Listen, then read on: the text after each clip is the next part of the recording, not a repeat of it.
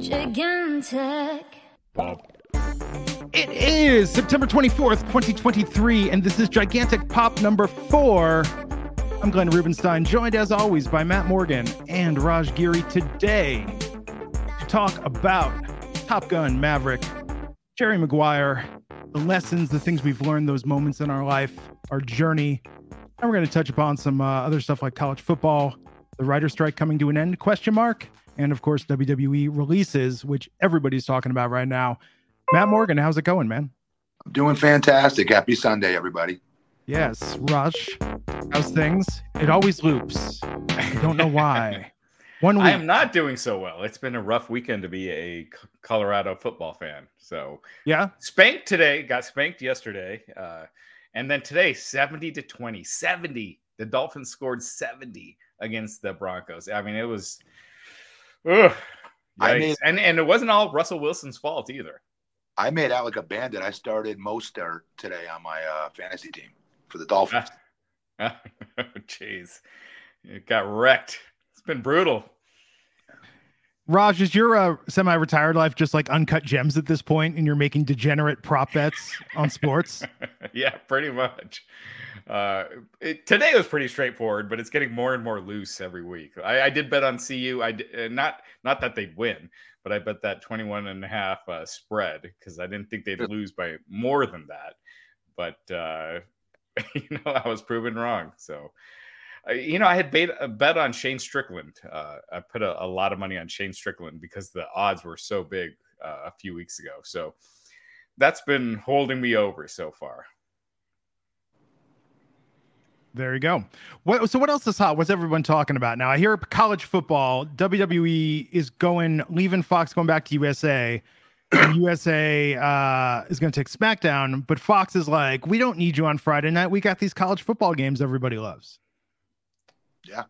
Yeah, seriously, they did monster numbers, especially when they've got Colorado. Even though Colorado lost, that did gangbuster numbers. And Colorado will continue to do gangbuster numbers. So will college football. College football is exciting this year. CU had over 25 million viewers for its 3 games. Wow. So Deion Sanders is just a draw. Like he has brought a level of interest that hadn't been there. My wife went to CU, and we don't watch CU games. Like like they were 1-11 last season, but man, Deion has just energized that team. Clearly, they're not the best. They were. I don't know if exposed is the right word, but it was it was shown that they're not at the level of the top guys. When you're playing at that level. The difference between, like, even for college basketball, when I played college basketball at a small D1 school or a smaller D program, and I played against Duke or Syracuse, the difference is always the depth. And football, for example, the difference between an Oregon and a USC and a Colorado is the front line and the defense line. Yeah.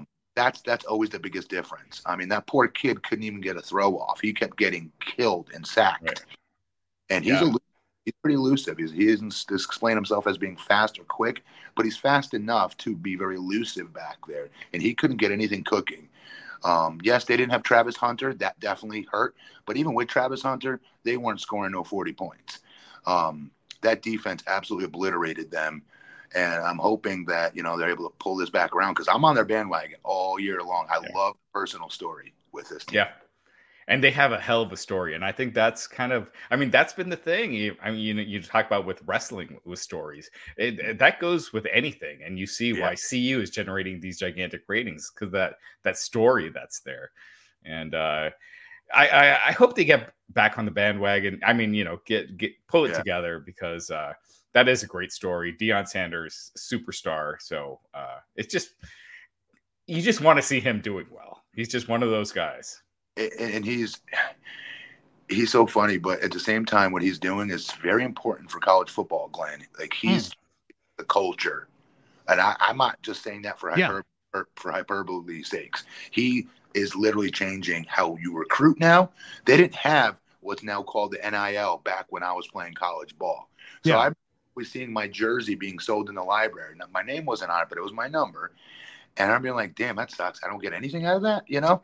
And my point guard, he used to sell ton people used to always buy his jersey too. He didn't get anything for it.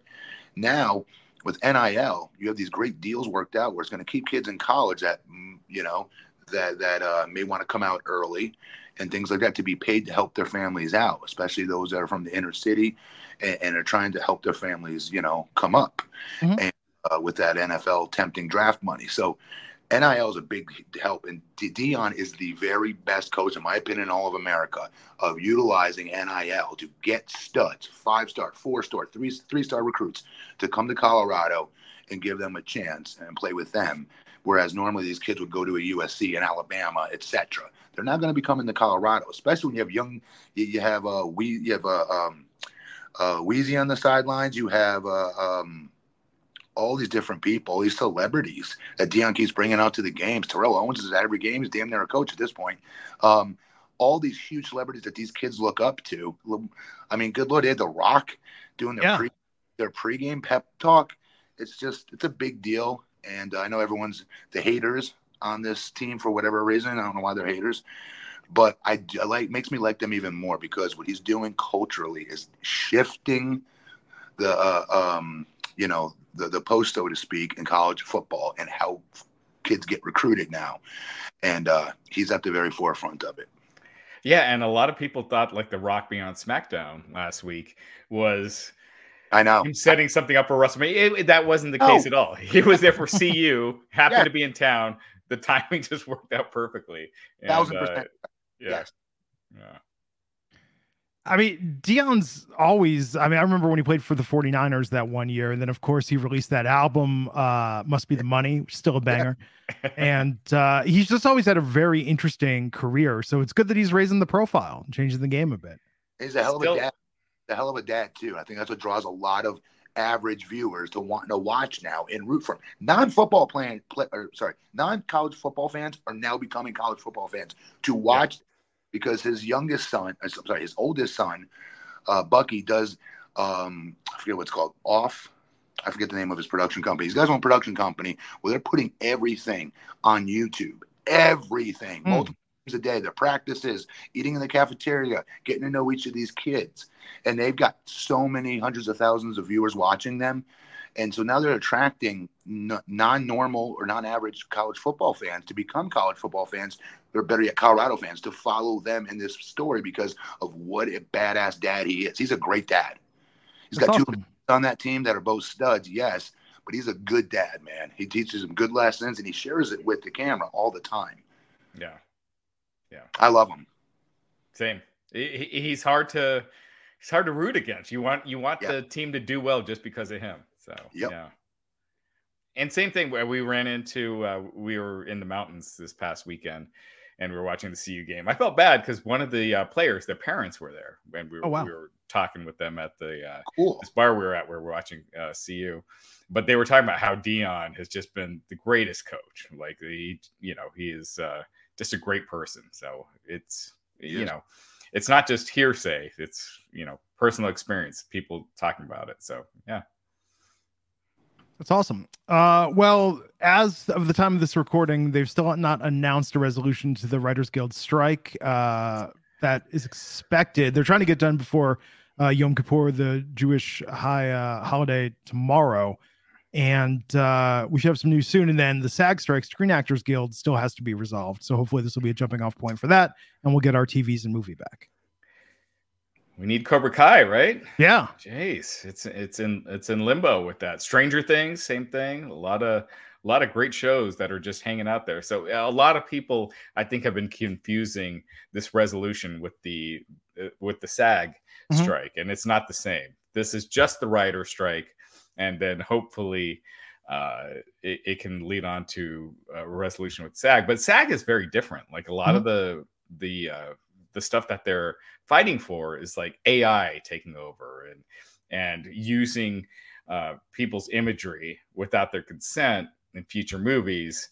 Because now, it's crazy how well they do AI and taking someone's face and their imagery and turning it into a scene or using it for something else. I mean, I remember the first time I saw it with that. There's that Tom Cruise video. I don't know if you ever saw that, where he's like, "Oh, I'm gonna hit this drive," and it's not him, but sounds like him, looks like him. So there are some legitimate concerns that are very different from the writer's strike, but hopefully they figured it out, because scripted TV could use a boost. It's weird. I mean, if you think about where Hollywood's at right now, and I mean, pop culture in general, seems like the music industry hasn't taken as much of a hit, but between COVID and then the strikes, like for movies especially, this has been a crazy couple of years for movies. Not as many are hitting theaters, more stuff's going straight to streaming and video. So it'll be interesting to see what happens with the resolution there. We're going to talk a little bit about WWE releases later, but the main topic for today, we were talking about Tom Cruise in some previous episodes, and we were talking about, I know, Raj, I know you're a big fan of Top Gun and Maverick, Matt, you as well. And it's crazy to think about that, because I had this realization today. Top Gun was one of those first movies that I ever saw where it was that character. And it's weird to see this as a kid when you look back on it, but you're like, oh, this character who he doesn't play by the rules. He antagonizes his superiors. He doesn't make friends with anyone there, but he saves the day. He's the best. He's the best there is at what he does. And so everybody gives this guy a pass at the end of the day. Yeah. I mean, it's kind of crazy though. So he's kind of douchey in the first one. Not so much in this one, but yeah. Matt's like, that's how I've lived my life. That's the template. It gets it done as long as it gets done. So I remember watching the original one back in the 80s and being like, I don't get it. I don't get why this movie is such a rage. Even then I was like, okay, when Maverick was coming out, I was like, okay, maybe I just missed it. I'm going to watch it again. Watch it again. I'm like, yeah, this movie kind of sucks. I was not a fan of the original Top Gun. So, Raj, one of the reasons was we were too young for it, but videos with like highlight videos with music in the background were just starting, right? Yeah. So to have that song "Take My Breath Away" with him riding on the motorcycle with her on the back, like that's an iconic scene that like couples around this world all drooled over and made a big deal about. And back then, like, that was a big deal to put a cool soundtrack or a song in the middle of a movie. It was still somewhat new. And that was a commercial song. That was a very not important, but that was a very popular song. Yeah, it was starting to become a thing because Rocky had done it, like Rocky 3 with the Eye of the Tiger. It's one of the biggest, one of the greatest. One of the biggest things you'll remember about the Rocky series. For me, for sure, that is. Yeah. Matt's freeze. Oh, there we go. You froze up for a second, but Rocky, did you ever hear that rumor that Eye of the Tiger was meant for Karate Kid and that You're the Best was supposed to be Rocky 3 and they swapped it? Yes, I did hear that. Thank God it went the way. Yeah. I don't know if I believe it. I know that's a very popular rumor, but because Eye of the Tiger, if you listen to the lyrics, it feels like it's made for Rocky 3. For a fight. Yes. Yeah. And also the underdog and being hungry and like getting that Eye of the Tiger back. That's the whole theme of Rocky 3. So what I had heard is You're the Best was written for Rocky 3, but Stallone liked Eye of the Tiger more. And in fact, the lyric in You're the Best where he says history repeats itself is because that was meant for Rocky. Huh. It's another good song. What does that mean, though? History repeats itself. Well, because Rocky, but that's the thing. It's like history succeeds yourself. Try and you'll succeed. Yada yada, and you have the dream. You're the best around. But if it's supposed to be in the same spot, then that's the part where Mr. T is killing people. You know what I mean? Been well placed in Rocky 4 when he was climbing instead of Heart on Fire. That would be that song. Yeah.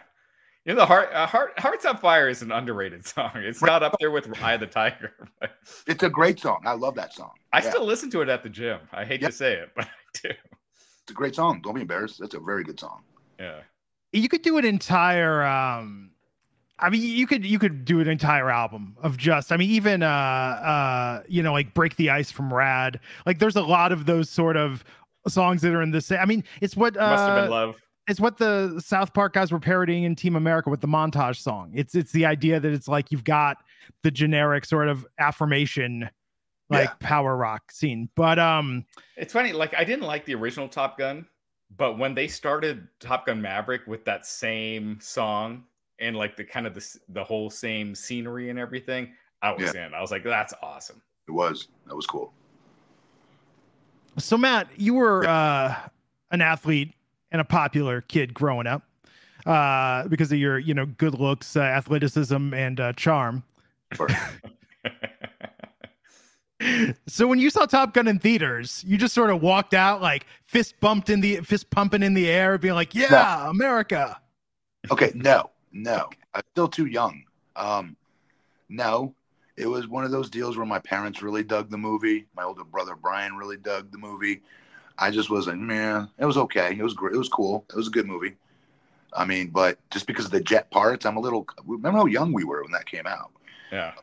I just thought, the piloting and stuff like that was cool. Their names, Goose on the helmet, right? That was cool. But that's about it. It was out at the same time as Karate Kid Part 2, I remember. And so, like, a bunch of my friends went to see Top Gun, and I went with them. And, I was like, I want to walk out and go see Karate Kid Part 2 again. Because just Top Gun, like, the cheesiness was a little too much. Even for the 80s. In the 80s, I was like, this is too cheesy. When Iceman does that... like that fight. It's like, man, what is this? And of course the beach volleyball scene. Yes. Yeah. Just still to this day. I mean, that's always the point of the movie where I'm like, this is just silly. So cheesy, but the way they were able to take all those elements, again, we were talking about Creed a couple weeks ago. Same thing. Like to turn it into an actual dramatic movie, to borrow the elements from the original and turn it into something bigger. I thought with Maverick, I thought that was the best picture.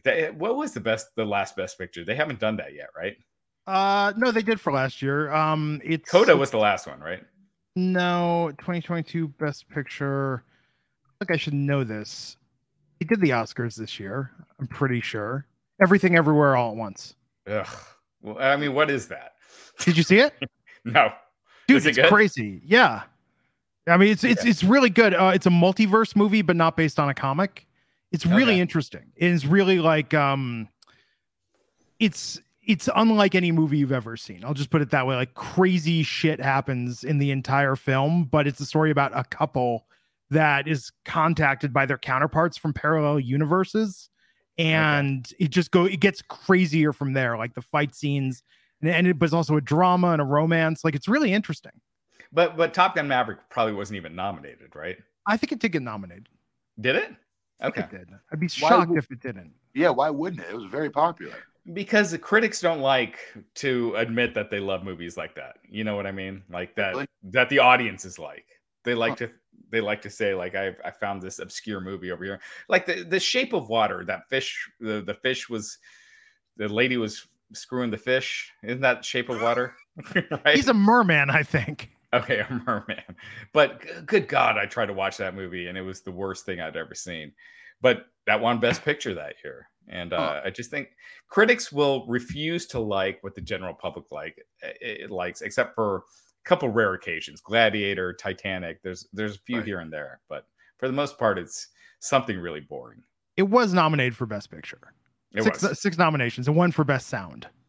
It should have been Best Picture. But again, I didn't see the other movie. But I think, Matt, kind of like we were talking about with Cobra Kai last week, I mean, don't you think with Maverick, what people liked about it is that we took this idea that, yes, he was this play by his own rules guy. He was the hero in the first movie, but a lifetime of that behavior didn't work out for him. Right. And it's sort of like a cowboy's last ride. 100% humanizes him, and it automatically, instead of if this was a real world setting and we met him, we wouldn't like him. Right. But we don't have to meet him. We get to watch on the other side of the screen of everything play out. So he's not dissing us. He's not showing up late to our meetings that we scheduled with him, etc. Right. So we as fans just love to live vicariously sometimes through a lot of these characters, and or I hate to say it this way, but like watch a good car crash every once in a while. We're entertained by it all. And again, I think it humanizes him in a way to us, the viewers, not if we were actually in that world where he's doing all these terrible things to people and treating them like crap and stuff. But you know what I mean? For some reason, it's entertaining and you root for him. And as always, they come through, and come through again in the end. How many times is Jennifer Connelly picking up the tab before she's like, all right, it's time to move on? Yeah. But man, Jennifer Connelly in that movie, ridiculous, right? Yes, fabulous actress. She's an amazing actress, Raj. You were correct. Just fabulous. And but it begs to ask the question: how was she single at that age? Are we getting NWO, Raj? And I wasn't. I know. It's been a long weekend, but sure. How is she single? That's Raj's number one question. She owns a bar. She meets a lot of men in her day-to-day business. She's the only one that works there, apparently. Yeah. How is she still single? That's the question. Maybe because she was waiting for Maverick, because even though it didn't work out with them, she still kept the flame alive and was holding out hope that he would ride back into her life. Yeah, I don't know. That's the biggest flaw of the movie, I thought. She's the only one that works there. Right. And Val or there's some old guy too. Yeah. Val Kilmer's performance, though, which they had to for that they had to use AI to recreate his voice because he lost the power of speech. But that is a very powerful performance. It's great. I know Val's had a tough past decade, but it was phenomenal to see him reprising his role in the film of Iceman. Yes, I agree. Yeah, legitimately has throat cancer. Can't talk. They had to use AI to do his line. And man, again, I didn't like the original, but I got choked up in that scene. I thought it was amazing the way they did it. It was tactful. It was done really well. It definitely was. Yep. My wife disliked the first one so much she wasn't interested in Maverick. We were flipping channels the other night. I've learned that I can get her to watch anything if it's just on cable, and I just sort of flip it on. Like, she'll watch and then she'll either sit there and make comments or she'll get drawn into it. And so we get to the end of Maverick and she's finally participating and commenting along, but we get to the end and she looks over at me and she's like, "Are you crying?" I was just like, shut up. It was a very powerful ending. He found his closure. We got a couple of chat questions here. I was please. going to throw up real quick. One was some Punk 82 bringing up that they've never seen Top Gun. You're not missing much. You just watch the second one.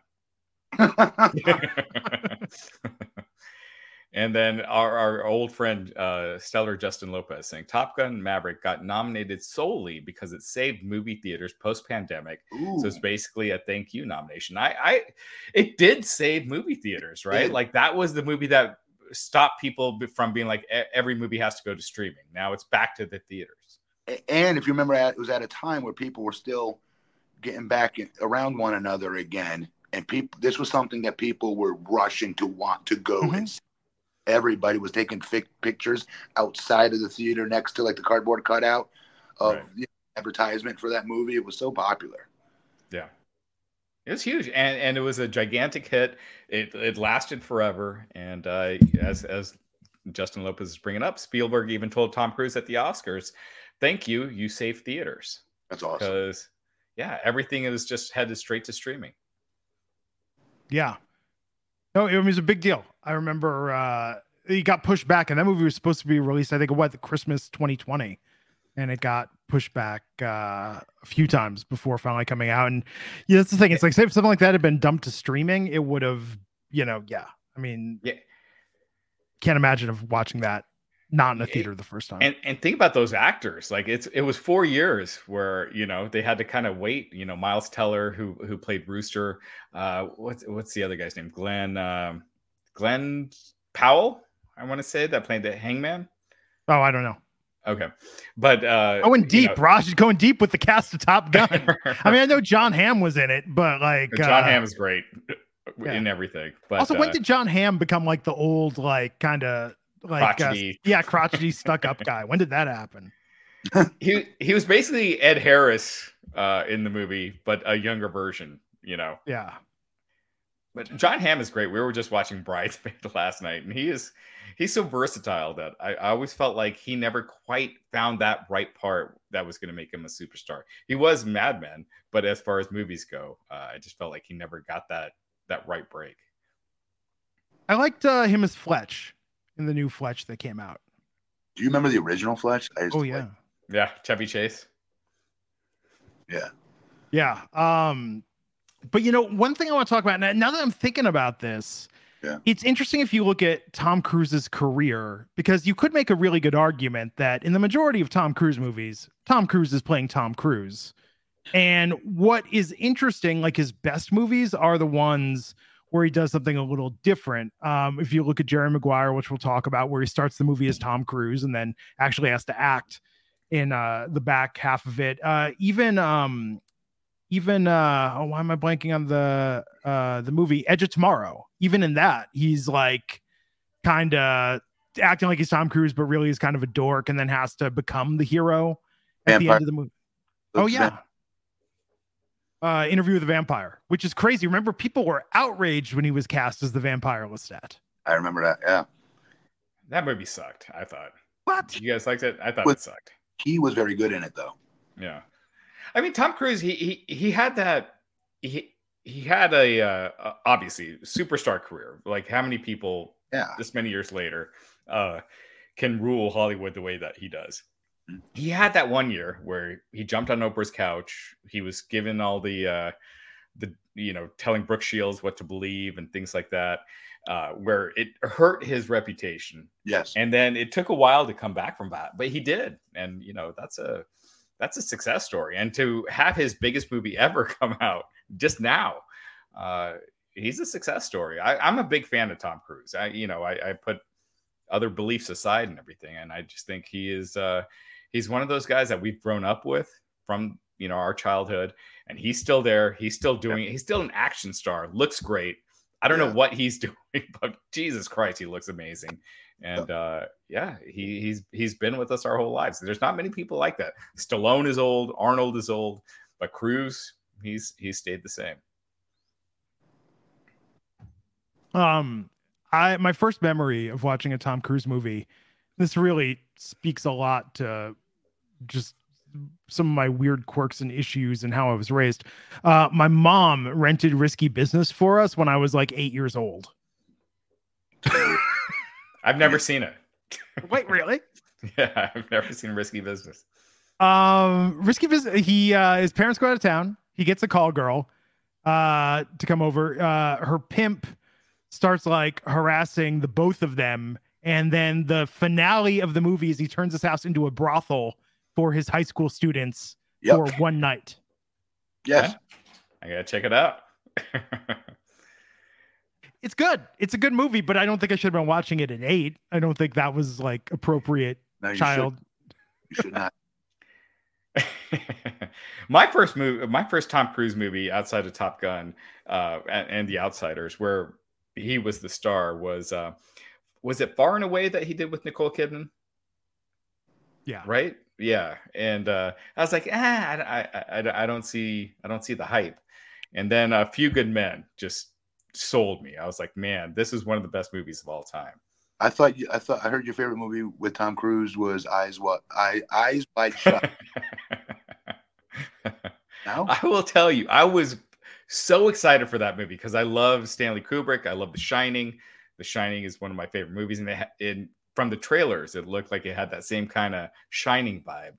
But then, God, that movie sucked. I hated that movie. Huh? Yeah. I still don't know what it was about. I mean, I saw it in theaters. I was bored. There was a whole bunch of a bunch of nudity. Really, what the majority of it was, if I remember this correctly. Yeah, it's all nudity and weird masks. Yes, and weird masks. Yes. But we were watching Cocktail the other night. That was on, and that what's weird about Cocktail is that. Oh my God! What? How many classics has this guy done? I mean, a lot. He's had an amazing career, right? Not about Cocktail. But what's interesting, if you go back and watch Cocktail, like he did after Top Gun, he shot The Color of Money with Martin Scorsese, Paul Newman.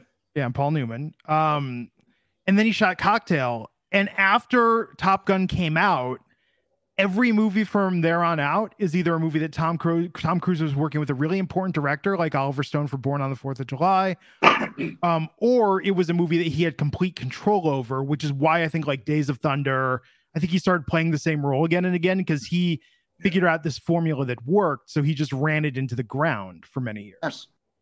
Yes. And he is so invested. This is one of the things I admire so much about him is he is so invested. There was this clip of this stunt he does in Mission Impossible 7. He does that motorcycle off the cliff, and you see it. And it basically, he did 200 jumps. He trained forever. It wasn't a stunt person that did it. It wasn't CGI. He actually did it. And if you watch it on YouTube, like how they filmed that scene and how long it took, and the amount of preparation that he put into that stunt, it was amazing. This dude is, I don't know if he has a death wish or what, but geez, these stunts that he's doing, Top Gun Maverick too, they are actually flying those jets. It's not stunt people. It's not other people doing it. They had the actors actually do their own makeup in the jets, and they have the camera in the jets, and they're actually flying. And it's just insane. If you go watch those Top Gun Maverick making of videos, it's insane the amount of commitment that Tom Cruise puts in, and in return expects his co-stars to put in. Yep. It's cool though. Yeah, I think his comeback, Raj, to your point about there was that like year where everyone maybe wasn't so hot on Tom Cruise, and then even like that Mummy remake came out, there was like, yeah. But I think he realized that audiences respect that he, like the biggest movie star of our lifetime, is willing to risk life and limb for our entertainment. I think that's a big part of the comeback, because even those Mission Impossible movies, I've seen all of them. I still can't tell you what any of them are about. Right. Yeah. Like they're all confusing. They all have that weird, like it's like the James Bond thing where there's like that boring 45 minutes in the middle, but everyone remembers the big stunts. Yeah, everyone's kind of a bad guy, good guy. Like they kind of shift back and forth, and I agree. Yeah, but they're awesome, because all you remember is those big stunts, and there's always that one scene in those Mission Impossible movies. The last one, I haven't seen the 7 yet, but in 6, where he jumps from building to building, he actually did that and like broke his foot when he did it. He does, and he kept going. He literally does all of his own stunts. And we're leaving out multiple other things he's done like that, where it's being carried on the side of a jet where he's holding on to take off. Like did that. It's insane. No, gnarly. No, it's really crazy. But I think, similar to Maverick, I think Jerry Maguire I still think that's his best movie, like just bell to bell performance, because in that film, he starts out as the Tom Cruise that we're used to seeing again and again and again. He has this moment of clarity about that maybe he's not like working for the best sake of what he's doing is not for the greater good in the sports agent industry, ends up getting fired, and then has to rebuild his life and career, and along the way he figures out what really matters to him. And I think that the nuance in that performance and the depth he shows is so much more interesting than just seeing him sort of do the same thing again and again. Yeah, he shows a good range in that movie. Actually, he very, very good range, because he's all over the place. If you go back and watch it with the type, I don't want to call them angles, but like within the storylines within that storyline itself, the movie was very, very impressive of how he played each part within that movie that he had to play. It was super emotional, feel like a piece of what he's doing potentially to her and her family, right? Lots of different things that you could see him go through that emotional roller coaster with of emotions rather. And I thought that's one of the best movies. I love that movie. I would say that was probably the best date movie of the 90s. That's a good call, Glenn.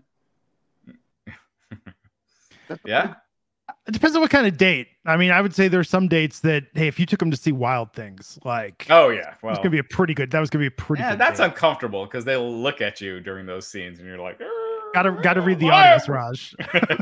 gotta know who you're going out with. No seller. Yeah, you can't enjoy that. Yeah, you can't be like, yeah, this scene's great.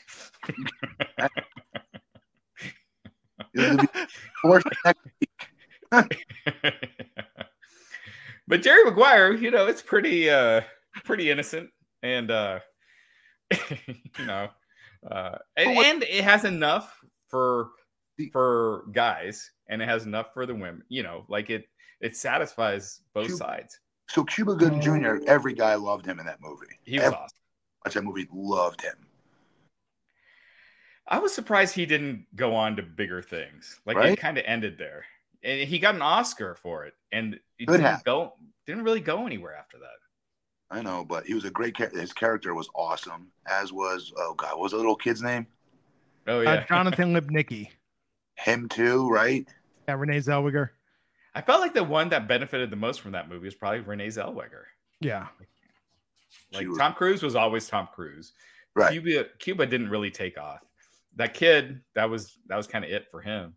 He got a sitcom with Bronson Pinchot, where Bronson Pinchot played an alien. Oh God. Oh. And like got severe back damage due to a stunt gone wrong on that. I don't know why. I've been knowing a lot about Bronson Pinchot's career. But yeah, Cuba Gooding Jr. tried. I mean, he was in Pearl Harbor. He was in As Good as It Gets, I believe. Was he in Rat Race? Like he acted a lot. These were small parts though that he got. Like even in As Good as It Gets, it was Greg Kinnear that had the big supporting role, right? And he was Greg Kinnear's boyfriend. He wasn't getting like the roles that would get you attention. Like no matter what he would do in those roles, they were so small that he couldn't overcome it. Before that, he was a child actor that was on the rise. If you guys remember, or a teen actor, I should say. He was awesome in Boys in the Hood. Yeah. He was awesome. I thought he was better in that, than any movie I've ever, than that he's done since, including Jerry Maguire. Could have pulled off that "Show Me the Money" scene. Yeah. But he was so funny in that, and so great. One of the greatest scenes of all time. Absolutely. So Matt, I want to break it out now. You and me have a little one-on-one talk here, so Raj doesn't get sued. Here we're gonna flip this. Raj is gonna go off camera. So Matt, I was thinking about this with Jerry Maguire because we've talked in our previous podcast we did together. I feel like over the years we've spent a fair amount of time talking about like your career as a professional wrestler. And when I was thinking about it for today, I was like, whoa, Matt Morgan has his own sort of Jerry Maguire-esque story, starting when you got released from WWE. So when you got released from WWE, that was in 2005? Yes. And walk me through it, because I know there were a lot of WWE releases this week. It's fresh in everyone's mind. You had a match, what was it? The Tuesday before, you taped a SmackDown for that Friday where you were jumped by the Mexicools. That was your last WWE match. What were you thinking, and what did the company tell you going into that match and when you left SmackDown that night? So no, they did not tell me I'd be getting released, because if they did, I mean, granted, I'm a good sport, I would have done whatever, they asked me to do. But no, they did not tell me, hey, because I remember asking when they just did the draft. Carlito, who I was working with at the time as his heater, got drafted over to Raw. And I remember asking, like, hey, what does this mean for me? And they said, oh, don't worry. We got big plans. That same week, that Tuesday, I was supposed to wrestle William Regal in a one-on-one match because he just got drafted over to our show on SmackDown. I was excited as hell to be able to wrestle him finally, because I never had a chance yet. And they're like, oh yeah, and so the Mexicools are going to come. They just had started with us. They were red hot at the time. And which is hilarious now when I look back of how pathetically horrible. That's a whole nother conversation for another day, of how badly stereotypical they made those characters, right, for Mexicools looking back. Actually, they should be ashamed of it looking back in retrospect now. But with that said, They came out, the three of them jumped me before the bell rang, before I could wrestle William Regal. I believe they jumped him too, if I remember correctly, in the aisleway. But anyways, I went home like no big deal, because I had just finished this tour in Japan where they did a super show. Not everybody from SmackDown and Raw goes to those super shows to Japan. Only like the top, I don't know, 15 guys on each roster, guys and gals on each roster for Raw and SmackDown go to that.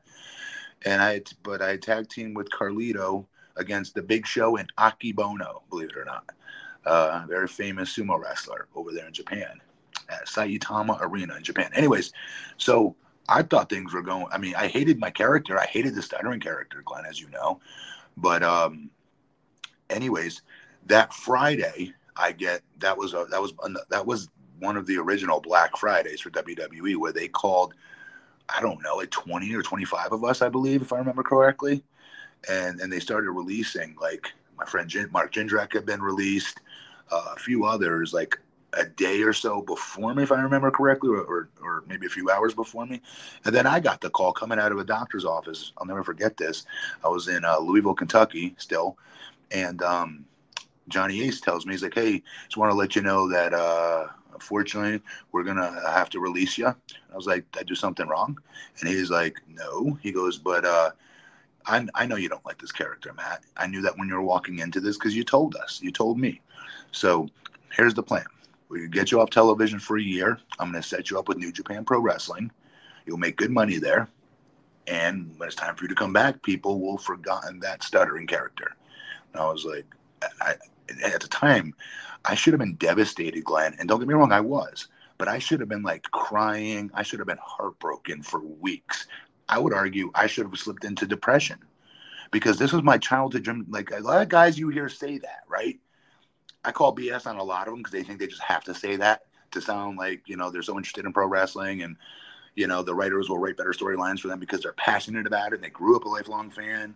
I really did grow up a lifelong fan. My room was glued wall to wall with either Michael Jordan or nothing but wrestling posters and pictures of Undertaker, Hulk Hogan, you name it, Flair. I loved pro wrestling. For a special needs kid like myself growing up, it was my biggest escape to get away from bullying, to get away from feeling insecure about myself. Sure, I was taller than everybody, but when you're a little kid, you don't want to stick out. You want to be like everybody else. So wrestling was my bread and butter for so many things as a kid. So I really, really wanted to do this since I was 6 years old, Glenn. So you would think I'd go into depression, maybe a panic attack on that phone. No. And you know why? Because yours truly was still in the belly of the beast dealing with my drug addiction at the time. I was high. Not high, and I was a functioning addict, for those that already know my story. Meaning you couldn't tell anything was wrong with me, Glenn, at all. I never, at this point, never wrestled not high. I always did everything high. Every 4 hours around the clock, I was always using 80 to 120 milligrams of either oxy or hydrocodone, chewing up those painkillers in my mouth, swallowing them, doing a shooter of orange juice to get the sugar to make it hit my bloodline quicker, and get that high, because that high was an energetic feeling is what it would give me, like a ephedrine times 1,000 type of feeling. So because I was on that stuff, when Johnny Ace called me, I remember being like, do you remember when I told you guys, hey, why would you take a 7 foot, 320 pound natural athlete that, I don't know, majored in communications, and I think pretty good promo, according to Jim Cornette, I'm a good promo, and I'll take his word for it, sir. That probably not the best idea to have me be the one stuttering. And he's like, I know, I know. Okay, you were right, but look, we had to try something new. We tried it, didn't work. That's okay. Like I said, we're going to get you over to Japan. You're going to make some very good money, and we're going to be bringing you back in a year. I'm like, ugh. All right, you know, and I didn't want to burn my bridge because, like you said, he's going to be bringing him back in a year. Well, so I remember calling, it was hard calling my mom, calling my dad. I felt like I let them down, like I was a failure. Same, obviously, to my wife. My wife cried, obviously, because she knew what that job meant to me, what working for that company meant to me. My whole family, they were shocked by it. Not because my you-know-what didn't stink or I was God's gift to wrestling, no, but because they all knew what it meant to me, because they all grew up with me, my cousins, my aunts and uncles. Everything I got for a birthday was centered around a pro wrestling t-shirt or poster or an action figure. Every year, like, I'm not joking, like literally every year, even to my young adulthood. That's what a huge fan I always was. So I think it hit them worse than it hit me because, again, I had been high. So I could have been hit by a Mack truck, to be honest, Glenn, and I would have no-sold it because I'm high. So when you're high, you're numbing all your feelings, all your emotions, everything. But I can guarantee you I would have hit a huge bout of depression, Glenn, like most wrestlers do. You don't hear this part of the story. I would say 80% of back when the guys in my era, Ruthless Aggression era, of really good wrestlers would get released. I'd say 8 out of 10 of them would hit a huge bout of depression. Huge, because yes, you can go to Japan and make money like I did. I made more money in Japan than I did for WWE, if I'm being real, but it's still not WWE. You're not, a household name. You're not walking into different places and everybody knows who you are, like you would when you're a WWE superstar. So it's a blow to your ego, number one. But number two, a lot of the guys don't know what to do when it happens to them. So now what I do in my life is a whole nother story, but I try to help those that when they do get releases, to try to, even before they get to releases, to always tell them, don't call it a backup plan. Because when you say, hey, you need to have a backup plan because you never know how long you're going to be doing this. Well, that comes across in a negative light. Why is that? Your plan B, quote unquote, really can end up being your plan A. One day we'll talk about that. But at the same token, there's a huge mental, I don't know what the word is, but like just depression really is really what sets in with a lot of these guys and gals that you see when they get released. Today it's a little different because sure, there's an AEW, and they pay very good money there. But back when I got released, there wasn't. There was just Japan. If you wanted to make money like WWE, we had to fly 13 hours or whatever it was to get there, and you're away from home longer because I was there for a week or two, and then go home for 2 weeks, back on the road 2 weeks to Japan. I did that for quite a long time, and a year later, they came a calling. But maybe we'll tell the story on a different day about TNA had just started to pick up. They were about to go on Spike TV, and they were going to sign me, but they wanted to wait till they started their deal with Spike because they were going to get paid good money for it, and they'd have more money to give people like me what we're worth, right? And ended up working out for the better. I ended up being able to go to TNA, and I was able to pick up where I left off with the Blueprint character that I was doing in Ohio Valley Wrestling previously, the one that Vince should have used when I first pitched it to him. And from there, obviously, they called me. They wanted me to come back. And but I remember feeling more loyal to Dixie Carter at the time and Jeff Jarrett because they had a stacked roster at that time, and they spent some good money on me. More importantly, they let me be me. And there's just this freeing feeling, I don't know how to explain it, when you have a company that believes in you, and they believe in your character, and they know if they give you the ball and say, hey, go knock it out of the park, and you do, you feel loyal to those people that allow you to do that versus, no disrespect, the company that tried to take a circle and jam it through that square peg hole and making, one of the better big guy talkers, I don't mean that to sound arrogant, I'm saying because it's the truth, into, a bumbling buffoon who stutters over his words. It's stupid, right? But so I didn't go back the first time, and they made other inquiries since. Over the years after that. Once it'd be rumored that my contract was up, I'd always, get a call from them. How much time do you have left? How much time do you have left? And I'd always entertain the call, but I took a lot of glory, if I'm being honest with you, of being able to tell them no, until I reached a point with TNA that I've done everything. When I left TNA, I wrestled the 7th most matches on television out of everybody on that roster. They're 7 foot, 300-pound guy, which goes to show you that when you have a giant, you should not be putting them on television to wrestle every single week because you lose your luster, you lose your specialness as a big guy doing that. But long story short, my son ends up being born January 7, 2014. And up to this point, I already talked to WWE. I was going to be coming back where I was going to be the Blueprint Matt Morgan. I had my boots, gear all paid for, ready to go. And at the end of January of 2014, I was supposed to re-debut at that year's Royal Rumble. And my son had just happened to be born January 7th before all that. And holding him in the living room for the first time, this switch went off my head that I can't be away from this kid ever. I just prayed, to Christ every single night to be a dad for 12 years. And we couldn't, for whatever reason, we weren't able to get pregnant. We did everything. And that's another reason why I was so loyal to Dixie Carter. She had trouble too getting pregnant, her and her husband. And she one time flew a, what do you call it, therapist? A hormone specialist to work with me and my wife. She flew that person into where we are here in Orlando at one of our tapings. And that's how awesome of an owner she was and what a good friend she was to all of us, that she spent that kind of money because she knew how important it was for me to try to be a dad one day. Anyways, so now it all finally happens. I'm a dad for the first time, holding my son, and this whole feeling came over me that I don't want to be on the road anymore. My job is to take whatever wrestling background I had or being an American Gladiator or any fanfare at all that I had. And I need to figure out how can I not cash in, but stretch that into something in which I'm making impact in people's lives every day, but most importantly, my son's. So very, very blessed now to be a multi-time mayor, multi-time city commissioner, and making good changes in my community that my little boy is going to grow up in. I can literally say I was a part of that. I helped create that, along with my fellow commissioners here in the city that my boy's growing up in, and being able to take advantage of all these cool things we have in our city now. So yeah, at the same token, like I told you in the beginning, most wrestlers get into a very deep downhill ride into depression when they first get released.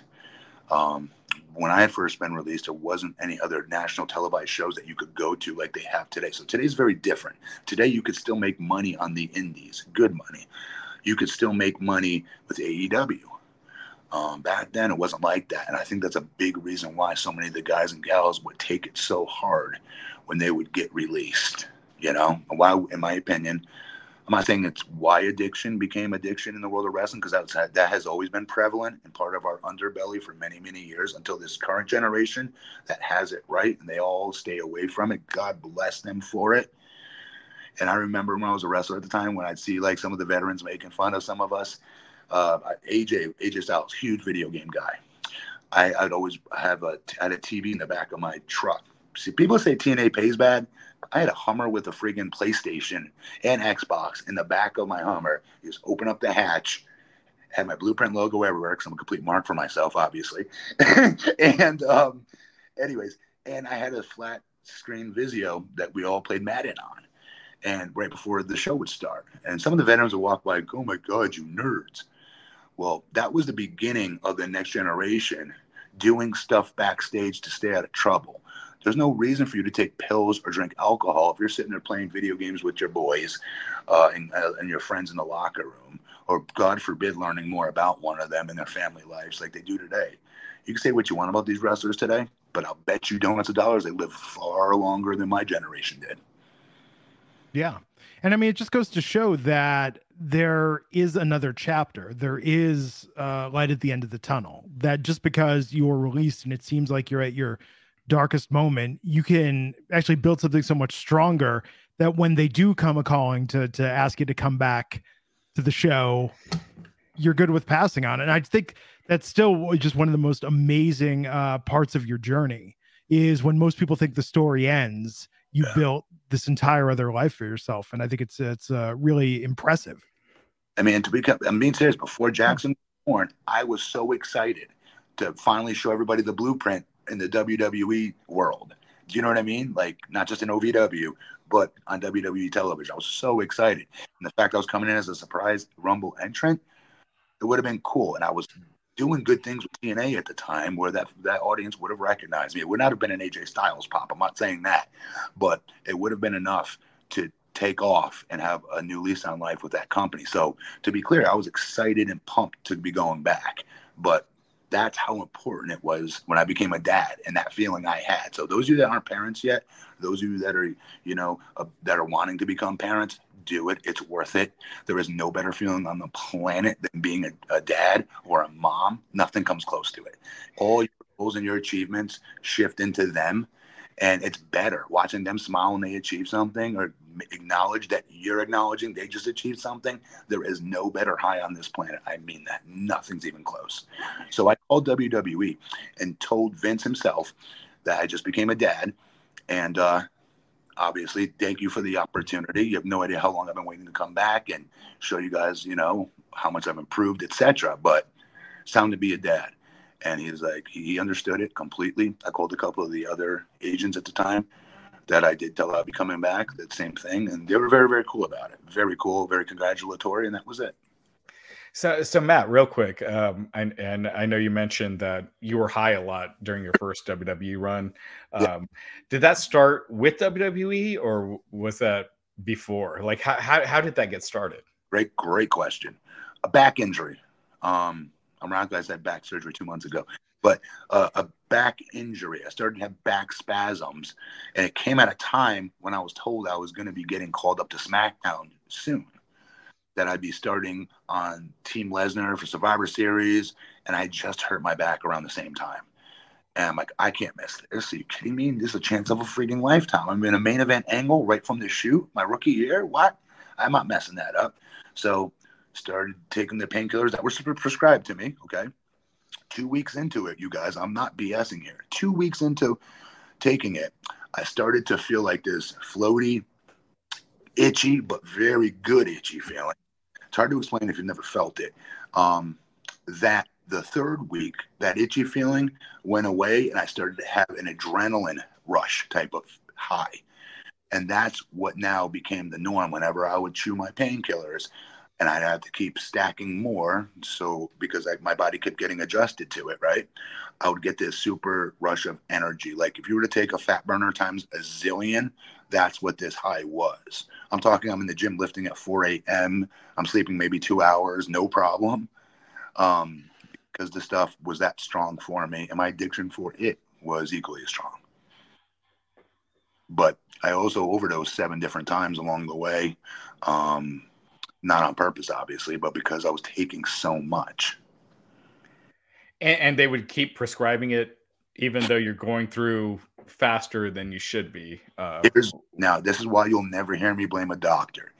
I now work in the world of addiction as well. I also get people into treatment for drugs and alcohol now, besides being a mayor or a commissioner here in Longwood. I do that as well. But you'll hear the statistic, well, 80% of drug addiction starts with a prescription pad if somebody's addicted to opioids. I still don't blame the doctor. It's all on me, because what you just asked is a great question. Well, Matt, they're writing you for a prescription for 180 Percocets a month. If you're going through 5 or 6 or 700 of those a month, how are you doing that? Because I'm beating the system is what I'm doing at the time. I'm what's called doctor shopping. I'm going to multiple doctors. Back then, when they didn't have a centralized computer system where they could chase and find if you were getting prescriptions from other doctors for the same drug like they have today. And I was smart about it. I would pay out of pocket instead of using my insurance. So my insurance wouldn't set off any red flags to these doctors that I'm doctor shopping them, meaning I had 3 or 4 of them writing me a prescription for 180, whatever it was, a Percocet, Loratab, Norcos at the time. And so I'm not joking. I was 80 to 120 milligrams every 4 hours around the clock. Damn. Like, it's enough to keep my doctor, when I had to have surgery to remove a staph infection in the back of my shoulder here. That I almost could have died from that as well. That infection was bad, but they couldn't do surgery on me right away because I was so high. They were scared if they put me under, I wouldn't wake up.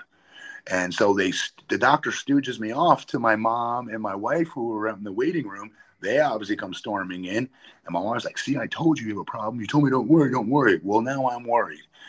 And she's like, you're going to get off this stuff. And it's not joking, guys. I'm supposed to be getting like a surgery.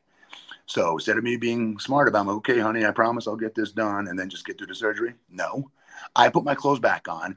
I'm like, listen, you both need to stop worrying. You both need to stop worrying about this doctor. He's a quack.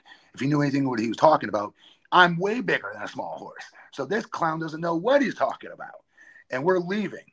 We left and we went to a different hospital. And I ended up getting that surgery, but I still had to wait till the following morning to these pills were out of my system. But that's how ridiculous, that's how arrogant you are when you're in your addiction. Nothing's more important than it, Raj. Nothing. Nobody either. My wife was not more important. My mom was not more important. Nothing. It's the most selfish thing you can do on the planet. And because you don't think you can breathe without it, it becomes your oxygen. You can't go to work. You can't be a good husband. You can't do this. You can't do that. You mind F yourself into thinking these things. It's funny. I was talking. Yeah, I mean that's great. And it's one of those things where prescription meds. I was talking with the RVD about this like years ago, where prescription med you won't find deaths from marijuana. Like Nope. Someone was high and ran into a tree or something. You don't see that. But Michael Jackson, all these Whitney Houston, all these celebrities, it's the prescription meds that really ultimately gets them that are legal. And it's kind of insane, like how the kind of hold that can take on a person. Because they're antipsychotics. When you think about it, right? It literally leaches onto your brain receptors, and it controls everything from not just your pain threshold. That's the easiest part. It's when I got clean eventually, my mental detoxification process was the hardest because I've done myself for 5 straight years or so. Right, of never missing a 4-hour window of dosing at those doses I told you earlier of 80 to 100 milligrams of this stuff, right? So keep that in mind. So that means when I'm having, let's say, an argument with my wife, I don't care. I'm numb to it all. It's not the real Matt talking to her, right? It's the up high Matt. Me losing my job, I should have been devastated. I should have cried. I should have bawled tears over that. No, I was like, on to the next. All these different things. Again, you could have like sledgehammered me in the face. I probably would have no-sold that too. I was so high. So, what happens is you lose your ability to handle and how to get through scenarios, especially your emotions, because I turned them off for 5 years. So now that I started to get sober, it was very difficult in that first year for me to learn how to, like, simple things. You think this is crazy. Listening to music was different. Your taste buds were now multiplied times 1,000. All your senses come back times 1,000 once you get sober. And that's when I was blown away by how numb I must have made myself, that now music is sounding different to me. It sounds more clear. It sounds louder. My taste buds were like on fire. Like certain foods tasted so great that I normally used to no-sell, not care about at all. More importantly, in my relationship, like how many times did I just like give the old verbal stiff arm instead of getting into my feelings and my emotions with my wife during a very serious conversation that maybe she needed to have with me back then, for all I know. But then life with job situations, right? All that stuff. I numbed myself to it all. So when you first get sober, you go through a few panic attacks and anxiety attacks the first time you get put in a high pressured situation because you don't know how to deal with it because you can't use your pills anymore to numb it. You have to eat it and get through it. And that's why I always tell people when you get sober, you cannot just do, let's just say, a 12-step program and just call it a day, or you quit cold turkey and just, you got it. You're good now. Sometimes people can say they do that, but the majority can't. I couldn't. I needed a doctor to work with and work through my emotions. Why was I numbing myself to begin with? I was dying to be a WWE superstar my whole life. Why would I want to numb that? Why? Well, because it started with an injury and I just got, sucked into the addiction. But to not be able to wrestle without it or do anything without it is crazy. But that's how much it took over my life. And I'm now, I should point this out, almost 18 years sober. It's an important. No, it's amazing, man. Well, thank you for sharing that with us. I think it's, again, just a really powerful story. Raj, did you have, what else do we have? I feel like this is a good note to end the episode on. We're not going to get better than this. It's all downhill from here, folks. All right. But I want to tell people about what's coming up. So next week, we're going to do a combo episode, and we're going to talk about No Holds Barred and They Live. Do you remember the song from No Holds Barred where it's like, life gets hard when there are no holds barred? Dun, dun, dun, dun, dun, dun. That's how you need to close it right. And then after that, it's spooky season officially. October's here, so I think we're going to talk about some horror movies. Our favorite horror movies of all time. Yeah, we'll do a couple weeks. I'm sure we could do some stuff on Jaws, Nightmare on Elm Street, The some other Shining. ones. Shining. I don't consider that a Halloween horror movie. What? It's scary. You're right, but it's play with us, Danny. It was or yeah. I think Doctor Sleep was a better movie. Oh God. What was it called? It's the sequel to The Shining, Doctor Sleep. I liked it better. Sucked. I didn't like it. I love it. Until they go back to the Overlook, I thought the movie was boring. It's about the kid from The Shining grown up and all the issues he has as a result of what happened to him as a kid. But anyhow, so everybody follow us on Twitter. Matt's at BP Matt Morgan, Roger's at the Raj Giri. I'm at Glenn Rubenstein. Please like, share, subscribe. We're going to try putting out more clips of the episodes. We appreciate you all helping amplify that and build an audience for this. And hey, everybody, have a great week. We'll catch you back here next weekend for another episode of Gigantic Pop. Take care.